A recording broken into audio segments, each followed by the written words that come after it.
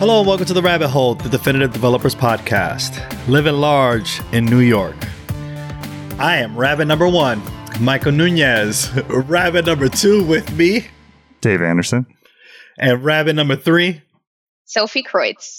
Rabbit number 4, Raymond Lamb. And today we're talking about, hey, have you realized it's 2022? Let's talk about anti-goals. We're going to talk about some anti-goals today. First, though, I imagine we've all had goals in 2020, and we all know how that went. And it's 2022, and we may need to find a different pattern for us to, better set ourselves up for this new year. Yeah, we got to shift our goal making a little bit for this new day and age, don't we? Yeah. We've talked about resolutions occasionally in the past. Some past episodes we talked about like resolutions and how to keep them with SMART goals in episode number 45. So like that's like structuring your goals, making very specific statements that will like carry you to following through, hopefully, on your goal. We also talk about like ways to keep yourself motivated in 133 and structure and clarity as like a thing that leads to team success in one of the Aristotle episodes that y'all did in 223. So I think anti-goals like are kind of like tangential. It's like you can't have this idea without thinking about those other ideas too. Right. So it's like a combination of So what is needed for an anti-goal? I think when we were looking up some talks and articles on this, it sounded like you still needed to do some kind of goal setting, or like there was like an idea that you wanted to follow, and then you found the inverse of that. So with anti-goals, it's kind of hard to consider them in a vacuum. Like we've talked about goal setting and motivation in past episodes. So way back in episode number 45, we talked about like resolutions and how to keep them with SMART goals, setting like really specific descriptive statements that help you follow through on like actually measuring and achieving your goals. And in 133, we talked about motivation, like the continuing, like kind of keeping the engine going and getting yourself across the line. And we also talked very recently, you guys talked about structure and clarity related to the Aristotle project in 223. So that's all the tattoos that I'm seeing. I think there's some more because I feel like this always comes up. But anti-goals is just like another tool in that toolkit. Yeah, do we have any examples of what an anti-goal might be? I think I saw in one of the articles that I was reading to kind of further understand what is an anti-goal.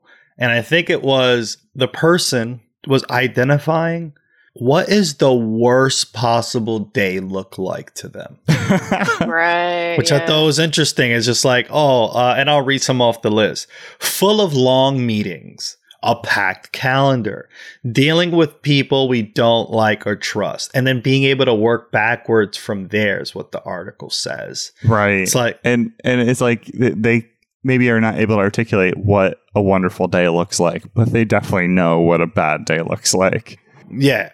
Number 1, never schedule an in-person meeting when it can otherwise be accomplished via email or phone, or not at all. Right. Like, I guess the idea of like always checking that assessment to ensure that those anti-goals are set, and then you kind of work off of that, which is really very, very interesting. I mean, I try to look at having a good day, but rarely do I ever look at what it takes to make it a bad day, which I thought this article did a good job doing that. Yeah. Yeah. There's this interesting philosophy that I found in relation to this idea. Apparently, Warren Buffett had a business partner named Charlie Munger, and he was known to say, "Tell me where I'm going to die so I'll never go there." The idea being, right, this is like how you form anti-goals. I don't want to die, therefore I will not go to the place where supposedly I will die, right? Like I don't want to be in a lot of meetings, therefore blank. Like, how do I avoid being in a lot Yeah. of meetings? If you tell me I will die in a meeting, then I will never attend another meeting in my life. Well, statistically, you see. No, just kidding. Right. That's true. Yeah. If you're in too many meetings, then maybe you will die in a meeting. Wow. Brutal. Yeah. And I liked this extension of that, like this kind of going back to the root of, modern thinking with like Stoic philosophy. There's this idea of the premeditation of evils, like thinking about the worst case scenarios, which is like, we also talked about that as well. We talked about the premortem, right? The premortem. Yeah, exactly. Like think about the ways that you're going to die so that you don't die. Right. Like, let's assume death will occur. How might it occur? Yeah. Yeah. So it's like you could think about the ways that meetings might happen, or like the ways that like those people might get onto your calendar that you actually won't get any benefit from talking to. So like how do you articulate that and set a goal that is specific that avoids it? Right. And like, yeah, to get a little bit more like specific about, writing code, I guess, like if you have an anti-goal of never write any tests, right? Like that could be a way that you end up in a scenario where you're always seeing bugs, things are always breaking in production, right? So then it's about thinking about, I guess the next step being, how do I avoid that, right? So if my anti-goal is never write tests, does that mean I should then set like a pro goal? Yeah. Of writing tests? I mean, I guess you can satisfy that goal so easily, though. So that there's an interesting idea with SMART goals about like having it be measurable and attainable. But I guess like with anti-goals or even with SMART goals, like you can set a goal that is like so easy that like you will just check the box instantly. Which I think I've definitely done this before in my goal setting, where it's like, I'm just going to show up. Like that's my goal. Like I'm just going to walk in the door. And that is the first step. But then like after you beat your anti-goal of not writing a test, then like what are the further constraints on the tests that you will choose to write or not write? Yeah. I also had an idea of, comparing how anti-goals are similar to how we are doing test-driven development, where the happy path is our goal and our edge cases are the anti-goals, but we still have to handle those edge cases in some form or fashion. Mm-hmm. Right. And like the combination of those gives you a more clear direction. Right. It's like, oh, this function is going to do this. So your test is like, when calling this function, it does not do A, B, and C, and D. And then you can see that it does E, for example, which is really, really interesting. So I should write anti-goals in the form of tests with an it block and a fat arrow function at the end of it to ensure that I follow that path. Because it's kind of like, it's still a little cloudy for me. Because like, if my anti-goal is, I don't want to be a crappy manager. Right. Like that could be many ways to not be a crappy one. How do you just quit? Just quit. Just don't be a manager, Mike. If you feel go onto a mountain, don't talk to people.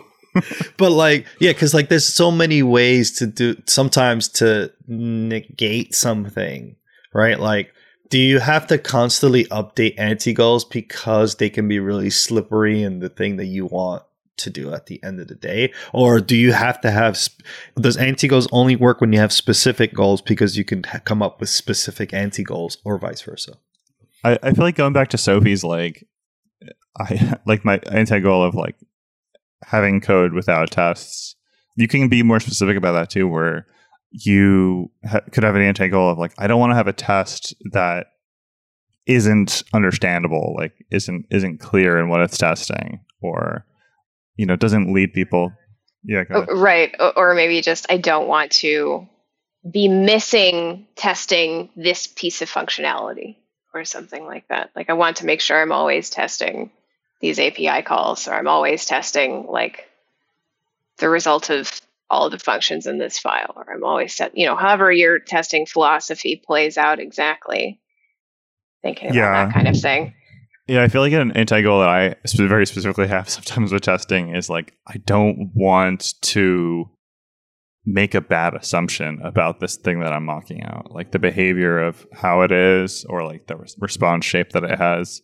Because like then you code that into your test, and then it leads people and then you astray. write it that way. Yeah, and people assume that that's the truth, and then it isn't. Yeah. I wonder if this also relates to my favorite thing, red-green refactor, because the red is almost like the anti-goal, right? Like you write the test and then it's not working, it's failing, and then you fix it and you've accomplished your goal. Yeah, I don't know. Kind of like that. It's a signal. It's a signal that's like, oh, like we got to go away from this. Yeah, exactly. Like this is a failure we don't want. Yeah, I was thinking about the Agile Manifesto the other day, and like there are some kind of like anti-goals or anti-values built into this too, where like there's certain like behaviors that they prefer over other behaviors. So it's like people over process. So like there's like an implied anti-goal there where like the anti-goal is the outcome, that process becomes more important than the interactions that we have with our coworkers, and you know, we are like just slavishly following this machine that we've built for ourselves. So it's like very succinct and like kind of more like a value than a goal. But you could definitely think about your values, like the kind of traits and attributes that you want to exemplify or not exemplify, and then derive a more pointed statement from that. Yeah, it's like your North Star. Yeah, exactly. Second star to the right. Or I guess the North Star is just in the north. It's just the first star. It's the north one. So yeah, I mean, like if your goal is the North Star and the anti-goal is the other, there's a ton of stars in the sky. I mean, what do you? Since this is radio, you know. Yeah. Let's remind the listener to look up. Yeah. If it's dark out, and if it's sunny out, don't look at the sun because your eyes will hurt. Unless your anti-goal is to see things, then it's like I will stare straight at the sun. No, perhaps your anti-goal in this metaphor is never see the stars. Ah, well, hopefully that's not anyone's. Or never look up. Or forget that the sky is there. Oh boy! Something like that. Oh boy! Hopefully you're not on psychedelics while you're hearing this. Oh. Return to the cave. Yeah. No, but sometimes people do forget to, look up and see the sky, and they get stuck in this whole, heads down typing work kind of mode. So that's what I'm thinking about there. So it sounds like there are like two different modes or ways of coming up with anti-goals, where, and like I mentioned previously, the person thought of like, all right, what do I not want to experience? And you list those things out and then come up with goals to ensure that you don't, right? As you mentioned, if tell me the place where I'm going to die so that I don't go there is one way. And then I guess the second way of thinking it is the inverse, which may feel more natural to most folks, where you do come up with goals, whether that is a SMART goal or like OKRs, if you will, like if that's kind of metrics that you want to follow, and then you ensure that you come up with anti-goals to help you prop up the goals in the first place. Which one do you think would work better for you? And I'll start with Raymond. In what direction do you think these anti-goals would work for you? I think I need both of them. I need to know where I'm going, but at the same time, I need to have like some sort of guardrail so I don't do something stupid. There you go. There you go. So double combination of both, right? So like you use the goal to create anti-goals that can further refine your goals. Exactly. Awesome. Dave, do you have any thoughts on what direction, like would you come up with anti-goals first? I really want to try a session for myself, but I don't know what direction to start with. Yeah, I think it's a good like brainstorming tool for like articulating what the goal might be, or like kind of reinforcing why you're setting the goal too. Where like, you know, I think for me, like just a personal goal might be to like, you know, spend more time outdoors, like getting exercise and stuff like that. Because recently I just haven't done it that much. And the anti-goal is like, hey, like just staying inside and feeling like crappy and tired. And then like, you know, that leads to a goal of like, oh, like let me do something outside. But like, I don't know. I can't articulate it right now what the goal specifically will be. But I do know that if I just stay inside and I close my blinds, then I'm going to feel sad. Don't feel sad, Dave. That's not cool. Literally sad. The seasonal affective disorder will strike. Well, to be clear, it's always okay to not be okay. But to follow up on that, I do feel like the anti-goal reinforces the goal and vice versa, right? Like it's a reminder of what could happen if you don't achieve the goal. Like this little the darkest timeline. Additionally, yes, the darkest timeline. Don't roll a 6. I would like to brainstorm around some of these other ideas too, right? Like smart goals. Can I make smart anti-goals? That'd be interesting. Smart anti-goals. It's the combination of both, the fusion of two separate kind of brainstorming sessions for goals. Yeah. Yeah, I think I'd be curious to hear what would some people's anti-goals be and how it shapes their goals. What direction do you prefer? Because I still think it needs to be a brainstorming session in my head as to how do I use anti-goals for goals and goals for anti-goals. One thing for sure, though, is I do not want to repeat 2020. And I know that 2022 is also 2022, and I don't want that, you know, kind of wordplay to bite as well. Everyone on the planet in the butt. So I think this time, you know, we've written goals. I didn't know about anti-goals in 2020. So in 2020 as well, too, today, I'm going to come up with some anti-goals and see if that makes things a little bit better for myself. And I hope things are a little better for you in this year of 2022. Follow us now on Twitter at Radio Free Rabbit so we can keep the conversation going. Like what you hear? Give us a 5-star review and help developers just like you find their way into the rabbit hole. And never miss an episode. Subscribe now however you listen to your favorite podcast. On behalf of our producer extraordinaire, William Jeffries, and my amazing co-host, Dave Anderson, and me, your host, Michael Nunez, thanks for listening to The Rabbit Hole.